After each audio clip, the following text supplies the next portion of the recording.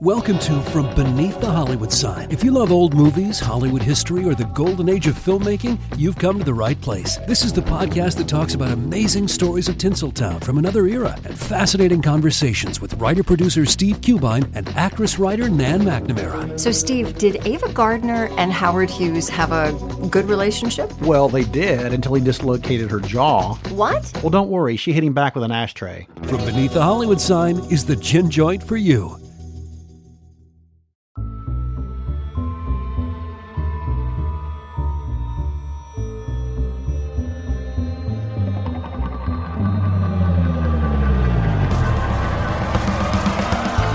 This is The Movies That Made Me, with your hosts, Josh Olson and Joe Dante.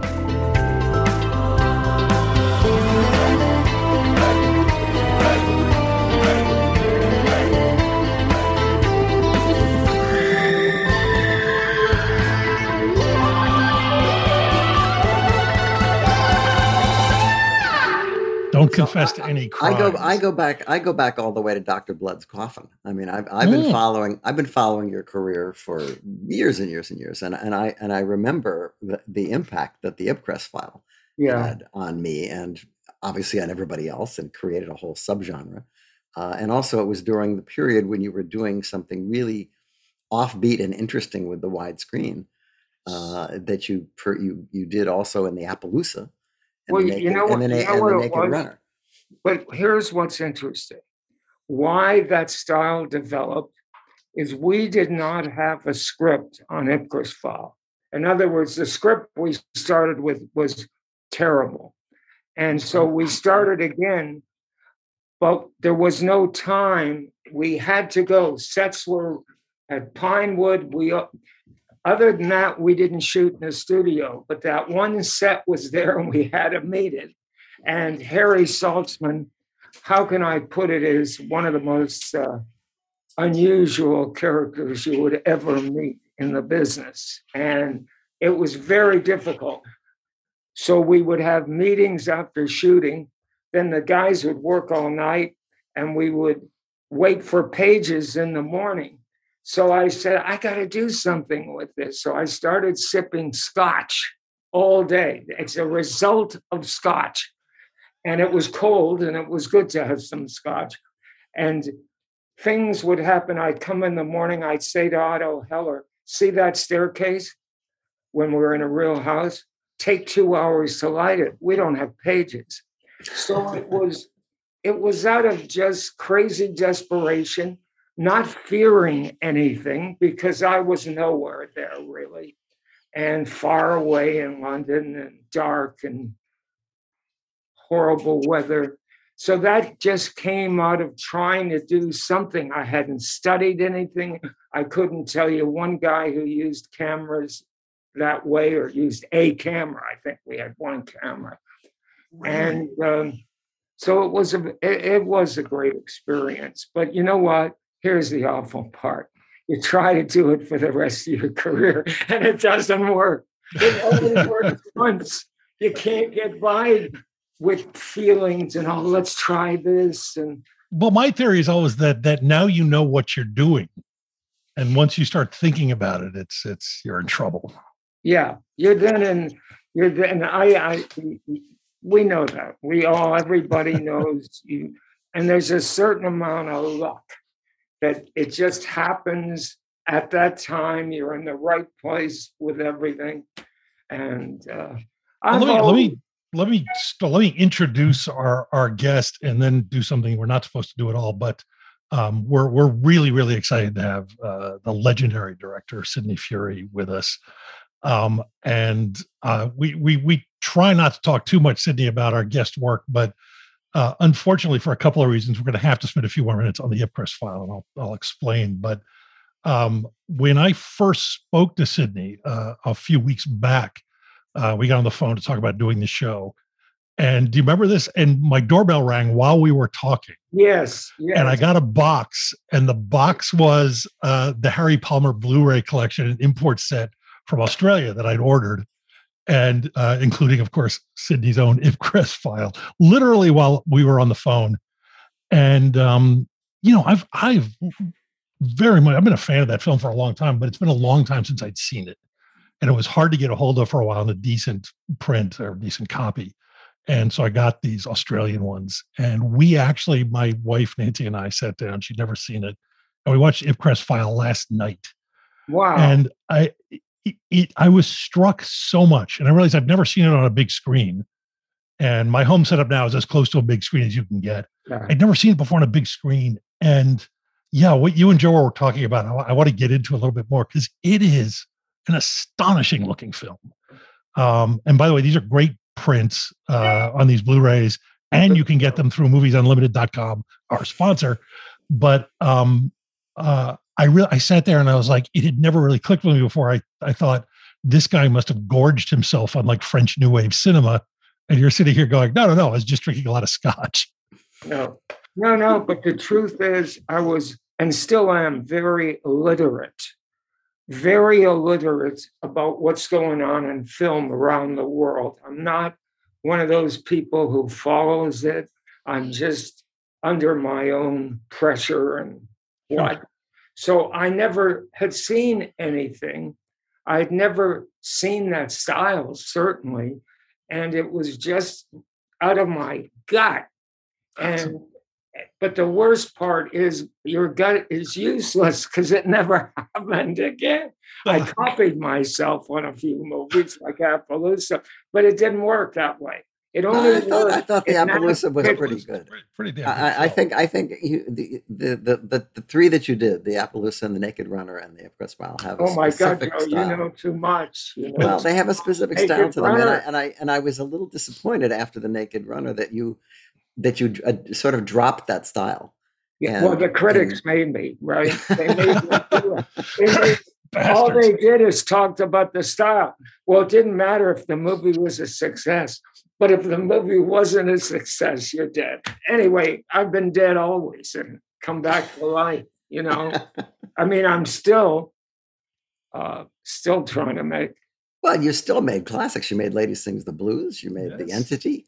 I'm a huge fan of Boys in Company C. I mean, which also Stanley Kubrick was a big fan of. That's right. Yeah. Yes. Yeah. Well, the story there. Oh, there's a good story there, which is not good for Kubrick. I knew him. I was once visiting MGM Borum Wood when they were shooting 2001, and I got introduced. He said, "Come for dinner." That's what he does. Then you go to dinner, and he had all his people. And very nice person. Anyway, Full Metal Jacket is shot. I get a phone call from New York. Lee Ermey just came to do his press tour. He said, "Sidney, you're not going to like this. Stanley told me, don't ever mention Boys in Company C or that you've ever done another movie. I'm the discoverer of you." Coming from Stanley, do you believe that? Oh, no. Does anyone in the world believe he cared that much? I mean, I thought it was sad. One of the great filmmakers of the world has to also be known for discovering Lee Ermey. Wow. You can see why he'd want to be, though. But there's a joke on that. Years later, like 3 years ago, or right before he died, I did a public service commercial for somebody, a government thing, and Lee Ermey was in it. Oh, wow. And we had dinner the night before, and I talked about, "Lee, you were a drunk," which he acknowledged, "in the Philippines living off some pension. And then all this happened because of my film and Stanley's." He said, "Oh, nothing to do with you guys. Nothing. I would have made it no matter what." Interesting about people. Anyway, over to you guys. Amazing. But yeah, that's a wonderful film too. Also available when can at we Movies talk Unlimited. about the pictures that made me? Oh, well, yeah, no, sure. Well, that's what we generally do, except when we're starstruck. So yes, forgive me. I gotta tell you, I couldn't do 10. I did 20 or 22 because And it took days. I've really been working on this. Oh, no. I didn't return an email. Here's the first email. You said you need a list. I just got off and started the list because I knew it would cross things out and whatnot. But here's the cliche. I'm sorry. The trouble with this list is I've seen all these pictures in the last year locked up in the pandemic because I'm 88 years old, about to be 89. I didn't dare go anywhere. Sure. So they're not pictures like the apartment that was always on my list isn't. Because when I saw it during the pandemic, I said, no, this is too forced. This doesn't work. The thing was the movies I saw during the pandemic had to work for today, allowing 10% for corniness of another era. We'll have our corniness in this era too, right? No question. And it's unbelievable what stood up. Now, last night, while you were watching Ipcress, I was watching, because it came up on Amazon. I said, I can't bear to see this picture again. But I wonder who's distributing it now. I wonder who picked it up. So I started, and up comes Miramax. What the hell are they doing with the best years of our lives? Really? I saw that last night, and I said, look, I'm going to have to sit through a lot of things. But at the end, at the wedding, when they look at each other, Dana Andrews and Teresa, what's her last name? Right. Whatever. Teresa something. Teresa Wright. Yes, Teresa Wright. I got to get that purge in me. And it worked 100%. So I don't have a 1, 2, 3, 4, right? I don't rate them. I just no. We don't expect. No, we don't do that. Well, that picture came in 1947. I was in high school, and I already knew I wanted to be a director. But that just showed me what a movie can be in terms of everything, in terms of shooting, in terms of acting, just writing, everything. It was. And there I saw it last night and said, that inspired me to go into movies. But there were a few others a year or two after that absolutely I had to go. And I've seen this one 3 times during the pandemic, 12 o'clock high. 12 o'clock high today. You don't have to make one excuse for it. Not one. It is perfect movie with incredible dialogue.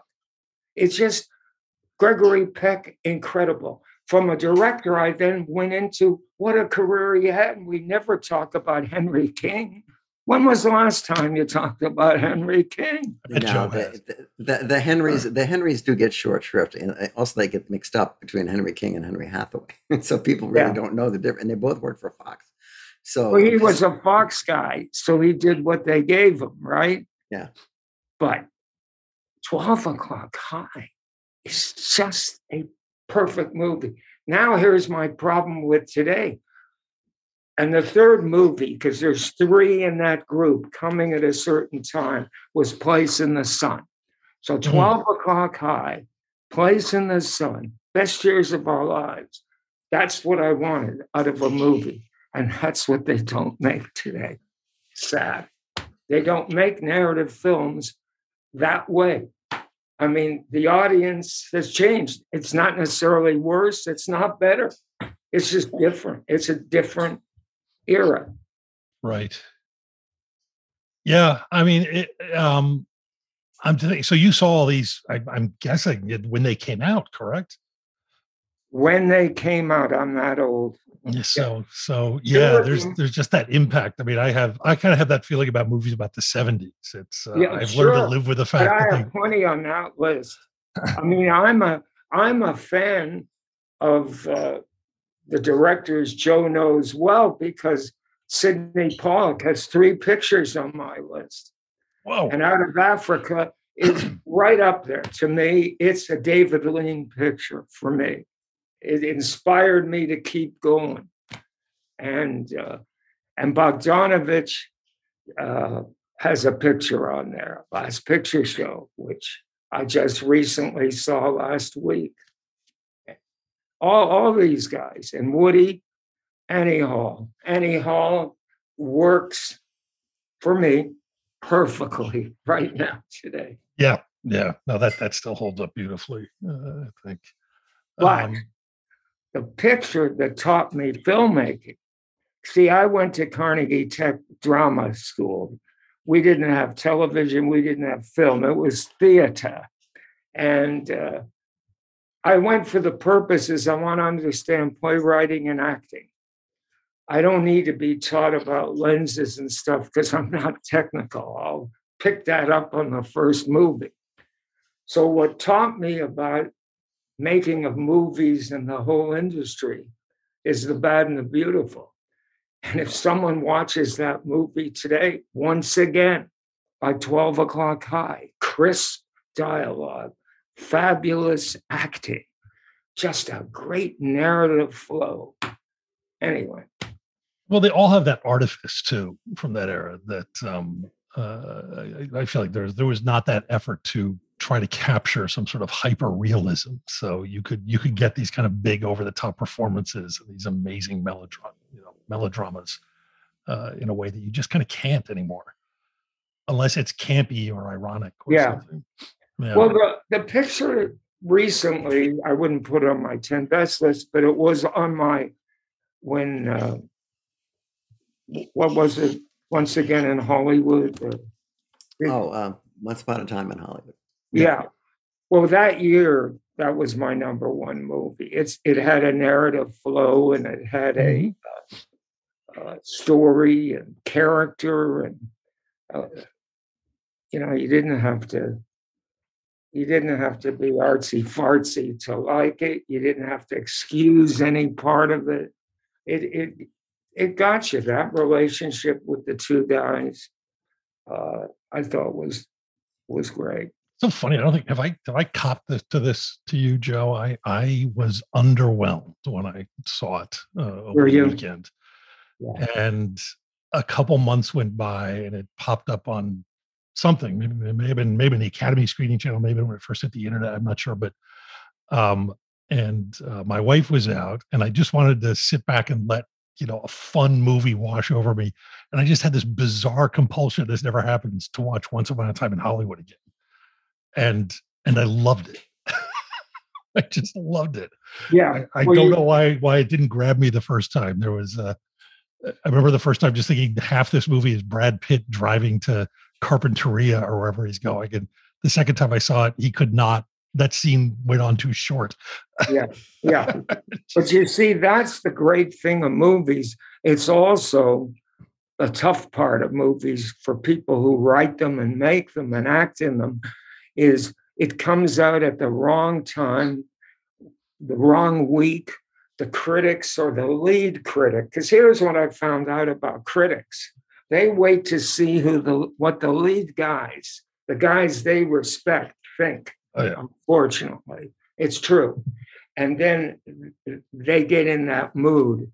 Because I've had critics tell me, I really liked the movie, but Pauline didn't like it.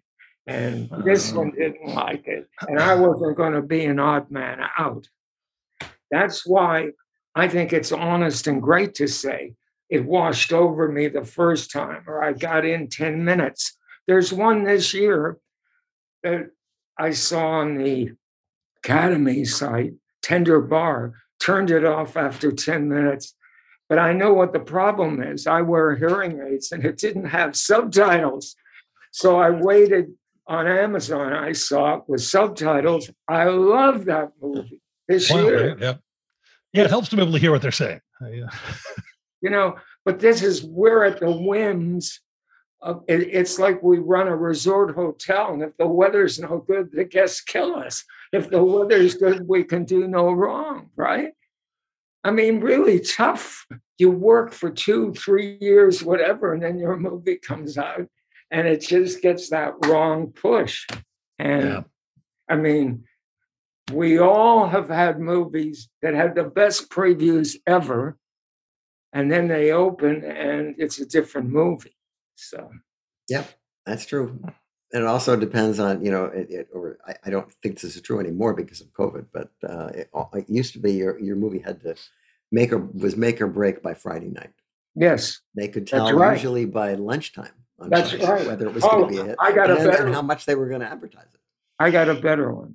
I had the joy of going with Coppola's father, Carmine, for Godfather 2. I guess he did the music, right? Because Nino Rota did the first one. We were in New York, and we went to a 9:30 screening at the Lowe's State. And after that screening, they put out their what the grosses would be for the weekend from the first screening, because they had data. Whatever you do the first screening at Lowe's State, that's what you'll do. That's amazing. That had to be a happy night. It was morning. Morning. That's Okay. 9:30 in the morning. It's the matinee show. It was only at the end of the matinee show that they would decide whether the picture was going to make money or not. So crazy. That's so crazy. And then that movie played for like a year, right? What's amazing? Joe and I are two old warriors. I'm older. And Josh, you've had incredible career, because writing, I'm not going to do my writer's thing. I studied writing. I wanted to be a writer, but I knew to complete it, I had to direct it. And I do understand the difference. There is something great directors can do in working with a screenwriter, and vice versa, and everything. Oh, yeah. So, but this is one hell of a tough business today for the young people and people still active like you, Josh. Jesus, it's a nightmare. It's always been tough, though, hasn't it? But you're so right. I said that. It's always been tough at each stage of it. It's been tough, always. It's never, ever easy. But my God,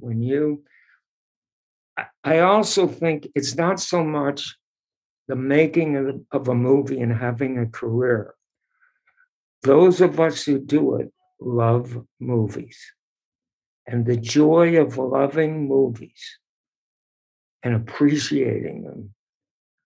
And I always say the best critics are the people who make them. They are so generous when they look at a movie.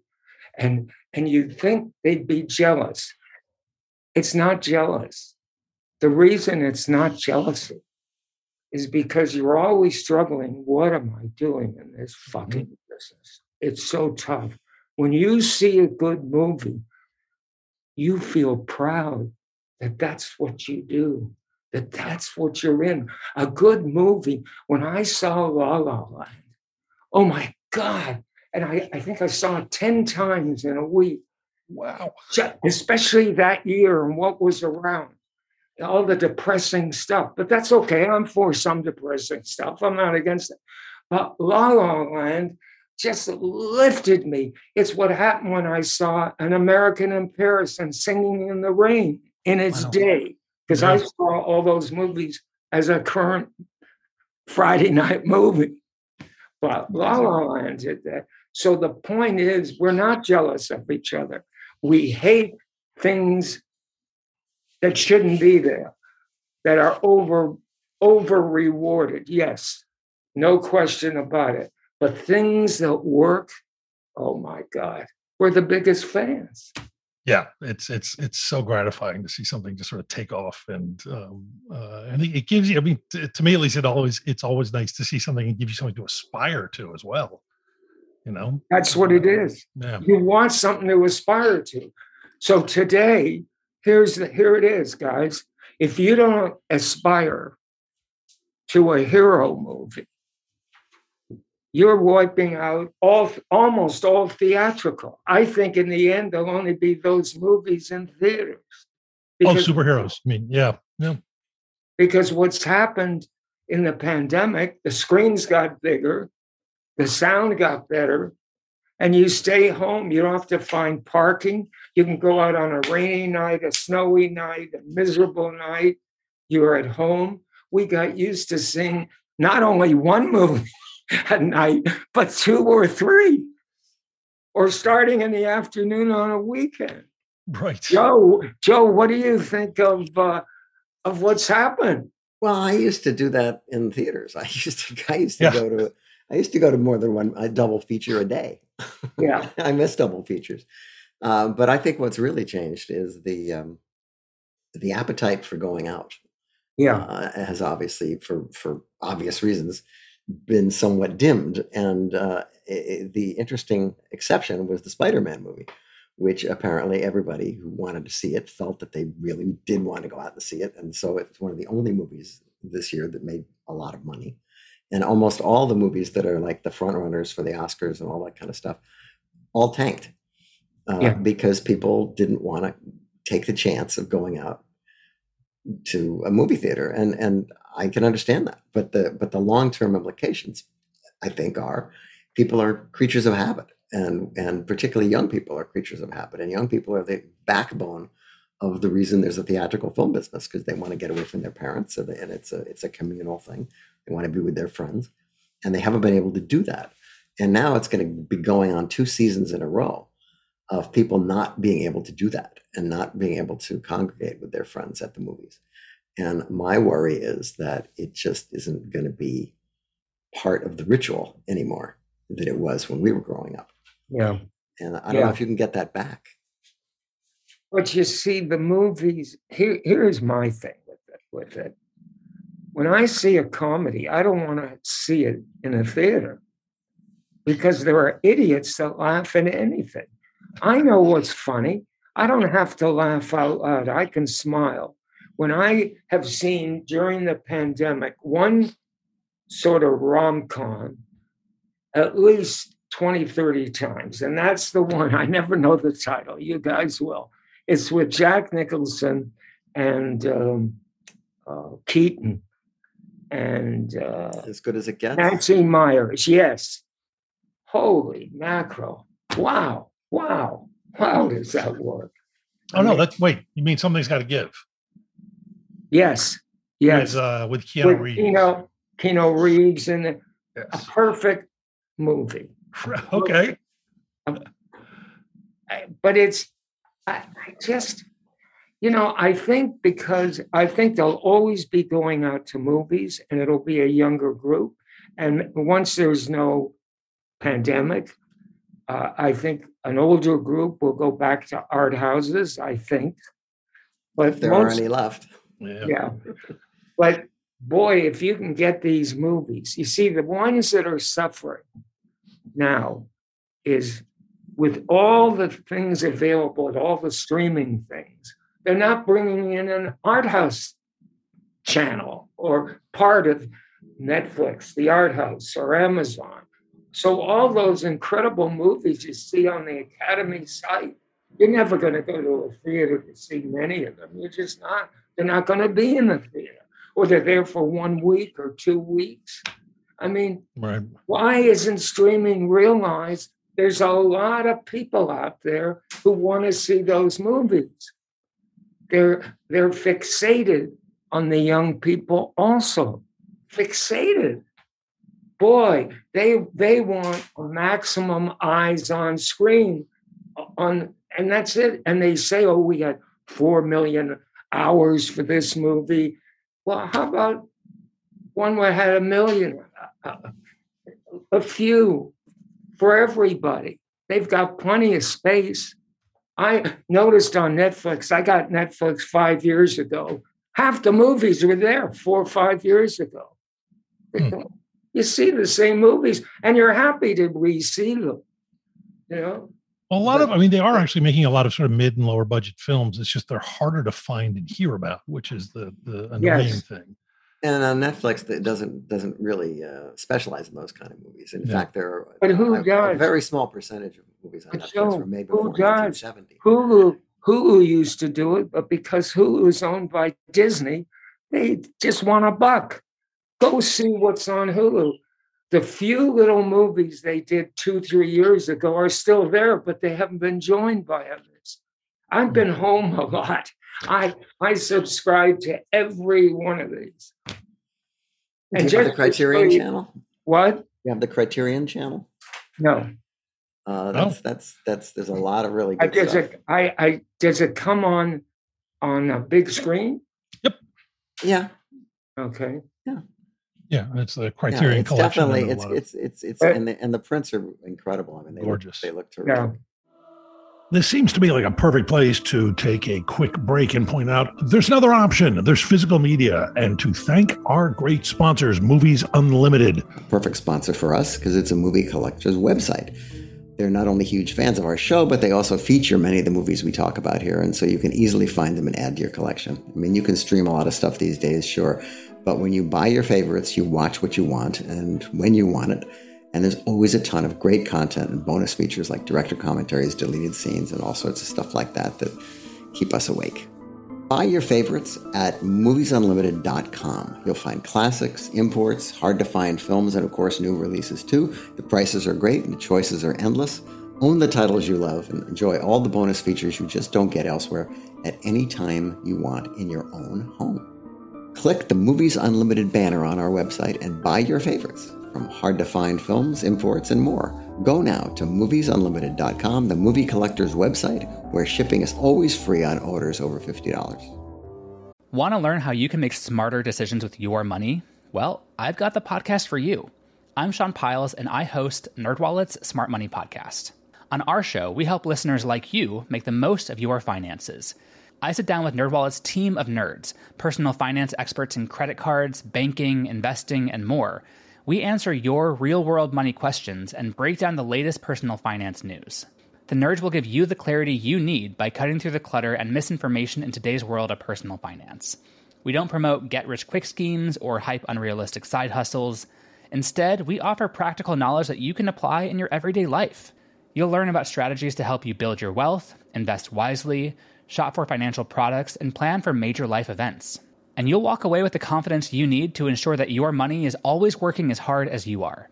So turn to the nerds to answer your real-world money questions and get insights that can help you make the smartest financial decisions for your life.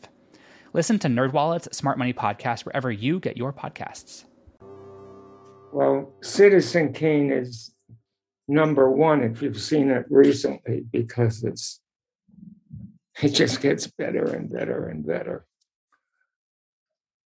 Best years of our lives, 12 O'Clock High, Place in the Sun, and then two I list together, like a double feature, Lawrence of Arabia and Bridge on the River Kwai.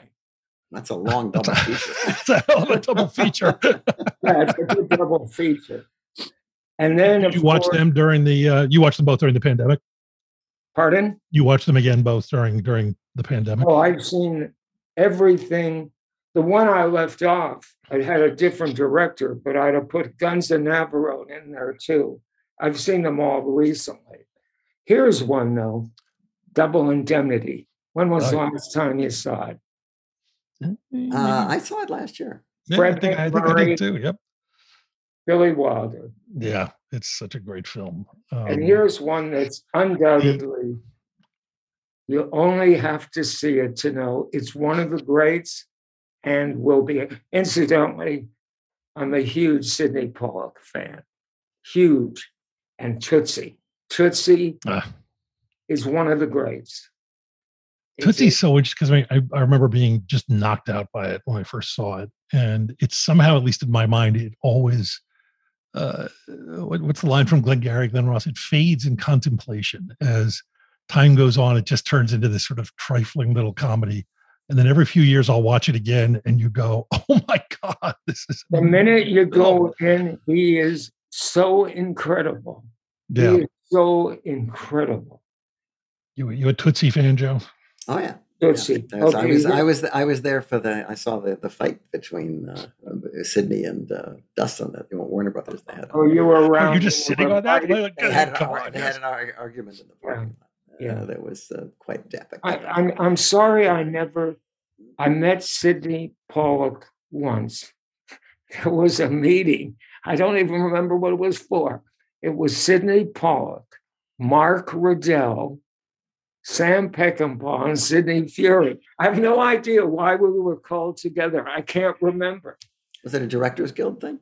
No, it was at a restaurant. Somebody wanted to do something, and I have no idea what it was. And that's the only time I met Sidney Pollack. I love him as an actor. Jesus Christ. He's a great actor. Oh, he's a great actor. He should have been a leading man. When he's in a movie playing the smallest part, you go with that guy. He has reality. He's real. He has the best scene in Death Becomes Her. He's the doctor who's examining Meryl Streep, who is discombobulated by special effects, and he's so real. I mean, he's not like an actor. He's like a real person. He was a good-looking man, mature man, not a boy, and terrific. So, how many movies did he play doctors in? I wonder. Oh, no, he's very, very frequently played doctors, and he's great in Eyes Wide Shut. I mean, incredible. Well, which I've seen many times. Don't know why, but I can't turn it off if I start. Well, that's the whole thing with Kubrick. You don't know why you're watching, but you can't turn it off. How many so wait, so you guys are not? I keep hoping that someone will pass their love for it on to me, because I finally gave up. Of what? Of Eyes Wide Shut. Well, it's not love. It's not. I don't think it's. Well, no, I'm saying I'm hoping I'll find someone. There's an example where the publicity on the making of it killed any acknowledgement of that as a good movie. People just had to put Kubrick down. It's time to be whipped and slapped. Well, that's like kicking a dead guy. Yeah. I mean, it wasn't even, by the time it came out in America, it was like, it was all covered over with CGI figures. I mean, it's really not fair. Yeah, but it's now the other, there's two movies that David Lean did. He was co-credited on one, but when you know who the other credit was, you know who directed it. I'll mention it in a minute, but before, Brief Encounter holds up today. Brief Encounter, with all the ripoffs of that movie that have been made in situations, it just grabs you. To unattractive people. Never has there been a less attractive than Celia Johnson, and I'm in love with her. I'm in love with that image of Celia Johnson.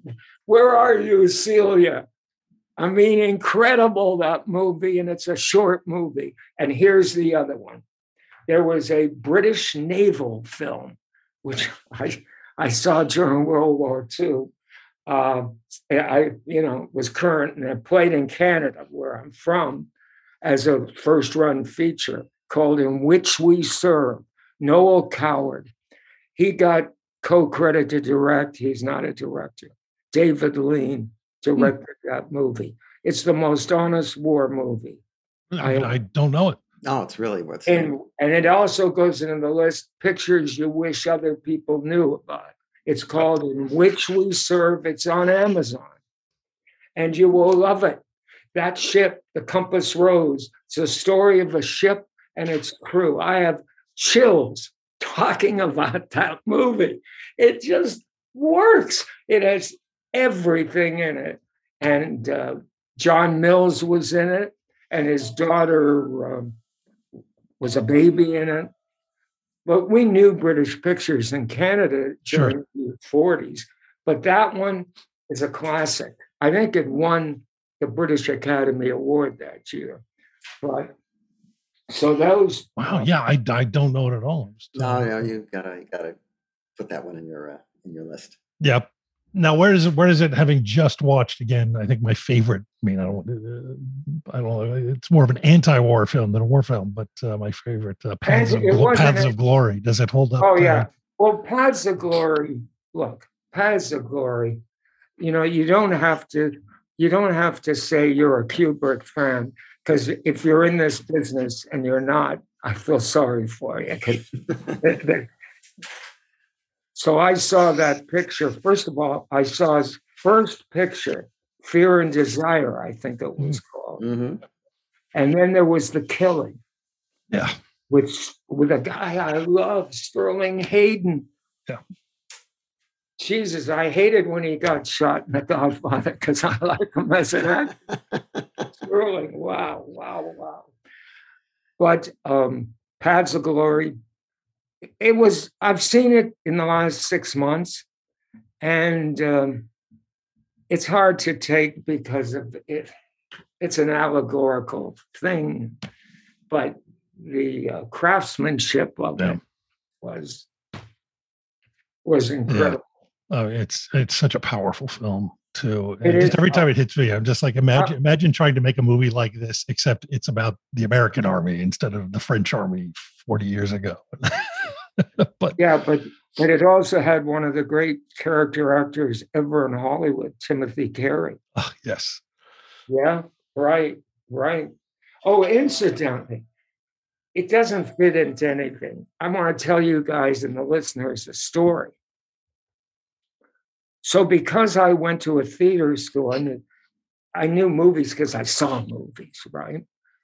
So 2 things were my film school. One was The Bad and the Beautiful, which I've seen over 100 times. Wow. So I get out of college. I come back to Toronto. I go to CBC, the only employer. They had TV then. And they said, look, you went to this stage, you went to a good school. I haven't got a job for you, really, but something you might be interested in. We have in the afternoon, CBLT was the station. We have a matinee theater, and we run a movie. But we don't run a Hollywood product. We're going to get these independent Hollywood features. We've been offered 200. We want 50. Your job will be to see 200 features and pick 50. So I go into the tiniest screening room. There were 16 mil prints. And I get introduced to the producer, Robert L. Lippert. Anyone here ever heard of him? He used to be an exhibitor. And yes, he became quite. He was Regal pictures to Fox Pictures for years. So who starred in his movies? Neville Brand, people like that. They had no studio work. So you saw night scenes, you saw the arc just hidden behind. That's how they like that. I learned so much watching 200 movies and being paid $52 a week to do it. So that was one of the great. How long did you have to watch all of these? How many weeks or months? A month. No, I was seeing 3-4 a day. So figure it out. But watching Independence, they weren't slick like a Hollywood movie. So, it was like a Sundance picture today, except the stories were different, of course. Always cops. And Westerns. Pardon? And Westerns. He had a lot of Westerns. Yeah. I didn't pick any of the Westerns, but all the Hollywood pictures that were done on the streets, like on Sunset or here or there, always the LA River. I don't know if they had paved it then. I don't remember. But it was like, so those were movies that affected me, that made me. Sure, yeah. And Ida Lupino directed many of them, and she was a great director. Mm-hmm. Great, the Hitchhiker. Great actress. Yeah. Okay. Yeah, okay. Here's one that pops out on my list. It's a perfect movie. It was made, 30, 40 years ago? It's called Paper Moon. And if you watch Paper Moon today, it works 100%. It is so good. Yeah. And it's funny, when Peter died last week, I only met him once, and then he wouldn't even say hello. He was introduced to me. He was so competitive. I was a Paramount when he was, right? But I was nobody. And but he made some fantastic movies. The rest doesn't matter. Doesn't matter now. They're there. Yeah, that performance, I watched it again recently, and it just what really knocked me out. And I think it's probably the first time I'd seen it since, for a very long time, since I'd worked in the business. So that I was kind of aware now of how you get performances out of child actors by cutting a lot and, doing all these sort of tricks. And Whatever there's scenes where he just points the camera at Tatum and lets her go. And she's just amazing. There have been people who worked on the picture who have said that Polly Platt actually had a great deal to do with with her performance. Yeah, that makes sense. Sure. It's she had a great deal to do with a lot of those films. But I don't know anything about that. But I do know that Ryan was great. Every supporting actor was great. That guy with the big smile and the big teeth, whatever his name was. It's just amazing. These things stand up, and there's a comedy, simple, human, innovative, incredible. I mean, it's a very great film. I'm also a huge fan of What's Up, Doc. That is that was good. Yeah. Excellent. Hilarious film. Excellent. Yeah. I got another Sidney Pollack. I know it's kitsch, but boy, if there was ever a better movie of its kind than The Way We Were. You probably okay for a long time. Now, I'll confess, I saw it. I was taken to that as a child. Obviously not ready for that. That was not the kind of movie that as a child I would choose to see. I have not seen it since. People keep saying nice things about it, and they keep making me think I need to go back. I mean, are you, Joe? Are you a? I can't watch the movie without trying to imagine what it was before they took the politics out of it. Because there was a lot of there was still a lot of politics. There was still a lot of politics, and perhaps maybe there was too much because after the preview they were very adamant about having it not be so political. I thought the picture should have ended with the scene on the boat with him and Bradford Dolman, where the camera cranes up, and I thought, well, the movie's over. But then it turned out the movie wasn't over. Well, it was a good movie to sort of be jealous of when it came out because of what it is. But when you see it now, I see a lot of movies. I'll watch things with my wife now that we don't go out at theaters and stuff. And about 11:30, I'll put on a movie myself. What a great 11:30 movie. Way we were with that score. One of the great scores ever. And I won't hum it. But a great, great score. And it just worked. And, and Redford I once worked with Redford, so it's the same stock things, his laugh, it's the same and everything, but he's a movie star. Where are the movie stars? It's about movie stars. You see anything with Cary Grant. Wow. You don't think that Chinola? You don't think like Brad Pitt in Once Upon a Time in Hollywood kind of stood out though, don't you, as a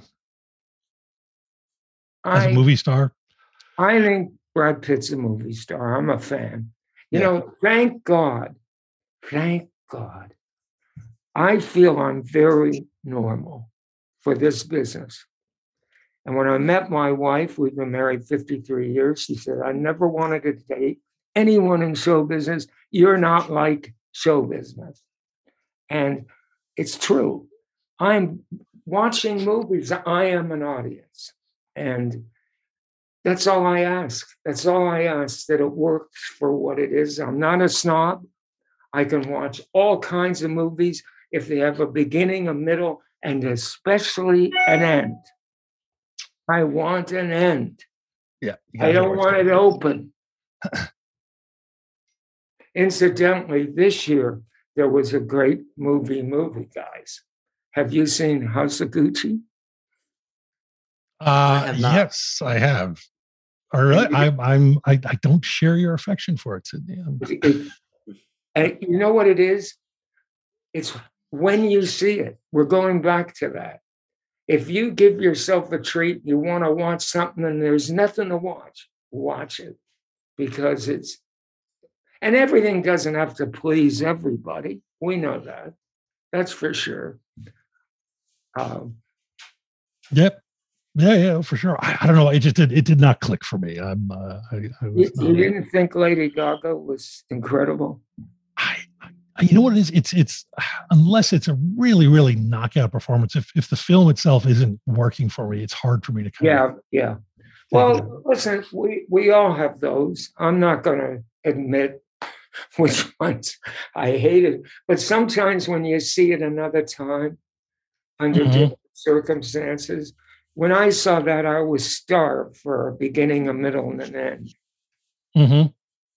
Just for as Judith Christ, remember who she was at all? Yeah, absolutely. Free Pauline Kael. Well, she called them movies. Yeah. Yes. Yeah. That's the title of that kind of wonderful. I hope wonderful. I haven't seen it since it came out. But remember Movie, the George C. Scott film, which is parodies of old Warner Brothers pictures. Yeah, which is like a double feature. Yeah. You know, Judith Christ was known for being rather presumptuous in screenings and standing up and putting her hand over the lens if she didn't like the picture before leaving. Yeah.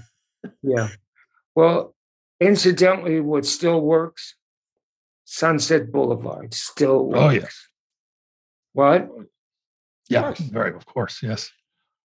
And he's dead at the beginning, and it doesn't hurt you. Yeah. I thought Nancy Olsen was my dream girl that I was a kid when I saw it. And she lived up the street from me. When I got to LA and did for 30 years, she was Mrs. Livingston, right? She was married to the songwriter, Livingston. Okay, here's a movie that was made in 2015. It's on my, I wish everyone knew this movie. I think it grossed $50,000 in the United States. It is such a movie. It's called The End of the Tour. Yes. Wallace was his name. Yes. David Foster. Jason Segel plays him in an Oscar-winning performance, which he wasn't even nominated for. Jesse Eisenberg is the reporter from Rolling Stone. That's right. Yeah, David Foster Wallace. That's right. Yeah. It is a movie of thought, of ideas of this guy. And it's just done. It's almost a 2-character piece, and then a few other things come in. It's a delight.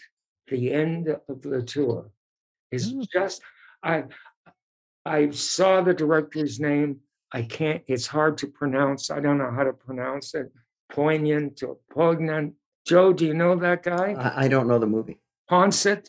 Oh, yeah, no, it's a few years ago. It's James Ponsoldt. Oh. Yeah. And he was a serious cineast. Well, what it was is it was all his dialogue because everything was recorded. So everything he said is what he said. And then I guess they played with it a bit. Mm-hmm. But a wonderful movie that did no gross. Then I saw another one that same day that did not work. It was called Runaway Bride. It was the movie made after Pretty Lady. That's Woman. Where they tried to put them back together. Yes, Julia Roberts and Richard Gere. It did not work, and it grossed in that era. It grossed $300 million worldwide, 150 here, 150 for like 1999. So there you go.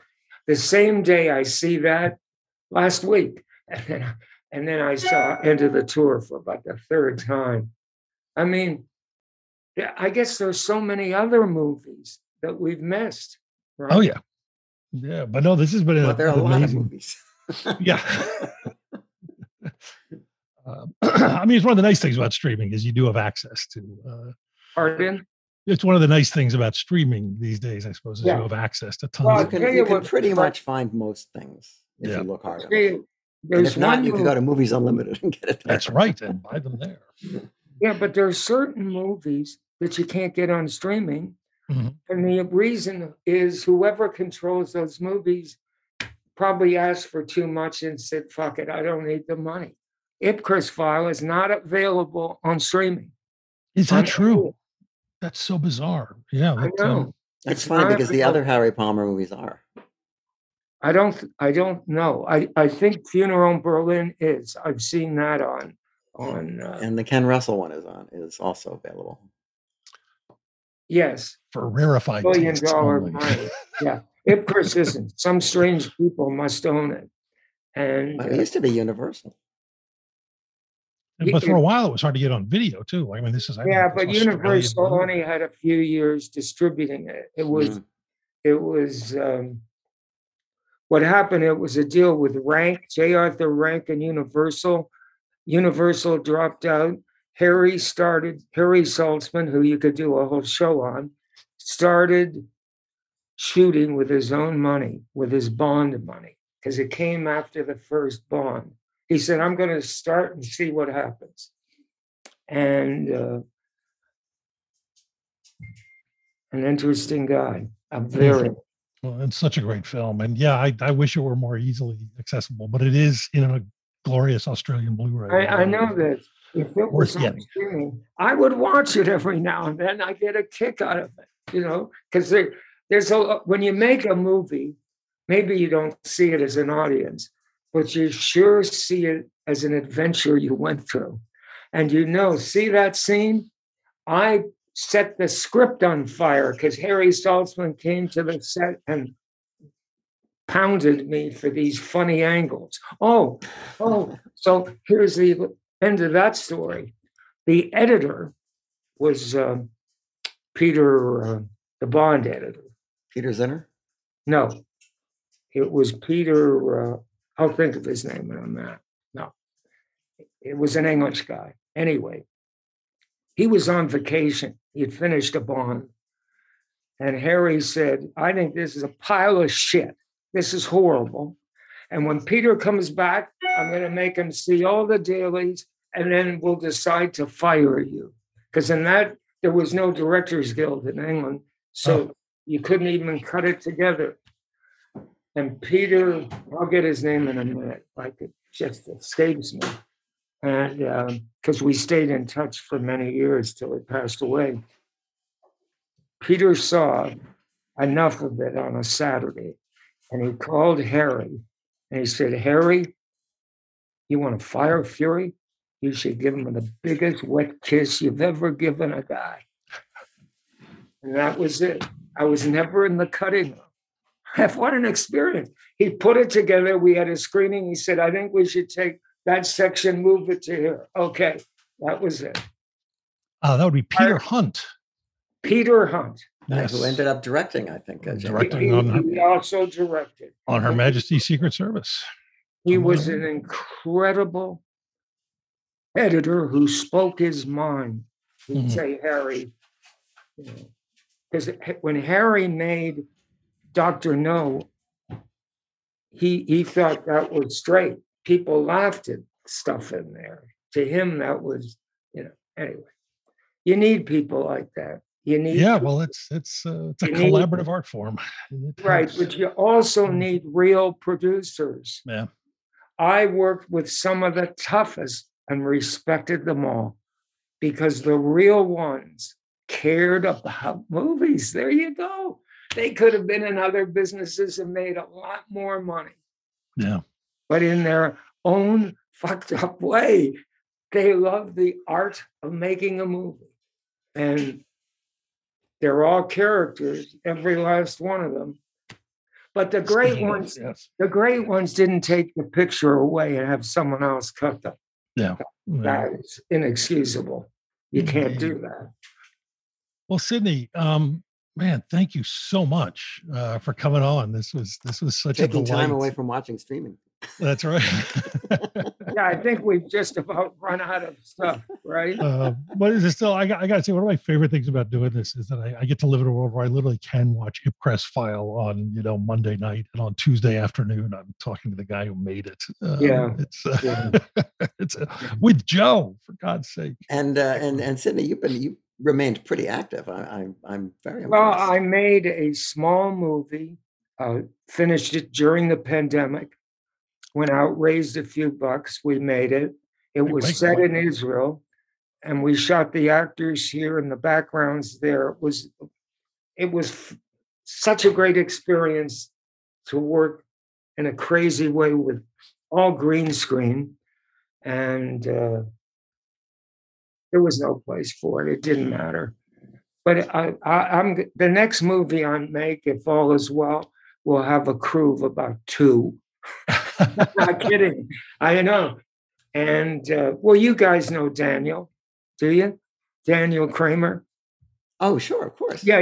He's one of our commentaries on. That's how he makes pictures. They Yes. make pictures for, the cost of the film, except film doesn't cost anything. Don't use film, yeah. Anyway, guys, it was Fantastic.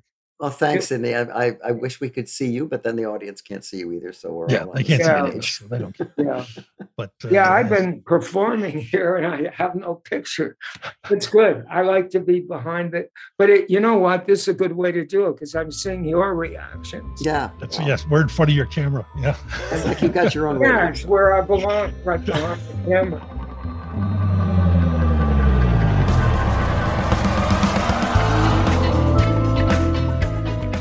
Our show was recorded from several well-stocked bunkers. We can't wait to get back to beautiful downtown Burbank. We're the official podcast of trailersfromhell.com, the best damn movie website there is. Our engineer is the composer Don Barrett, who also transmogrified, produced, and created our theme song. This is Josh Olson for The Movies That Made Me. Stay safe out there, folks. Hi, I'm Neil. And I'm Ken. And we are from the Triviality Podcast, a pub trivia-style game show where a lack of seriousness meets a little bit of knowledge. Join us each week for an hour-long game of general knowledge trivia featuring special guests from around the world, plus tons of extra themed episodes. If you want to improve your trivia game, or you just want to scream at us in your car when we get easy questions wrong, then we're the show for you. Find Triviality on all your favorite podcast apps. But you know that because you're already listening to a podcast.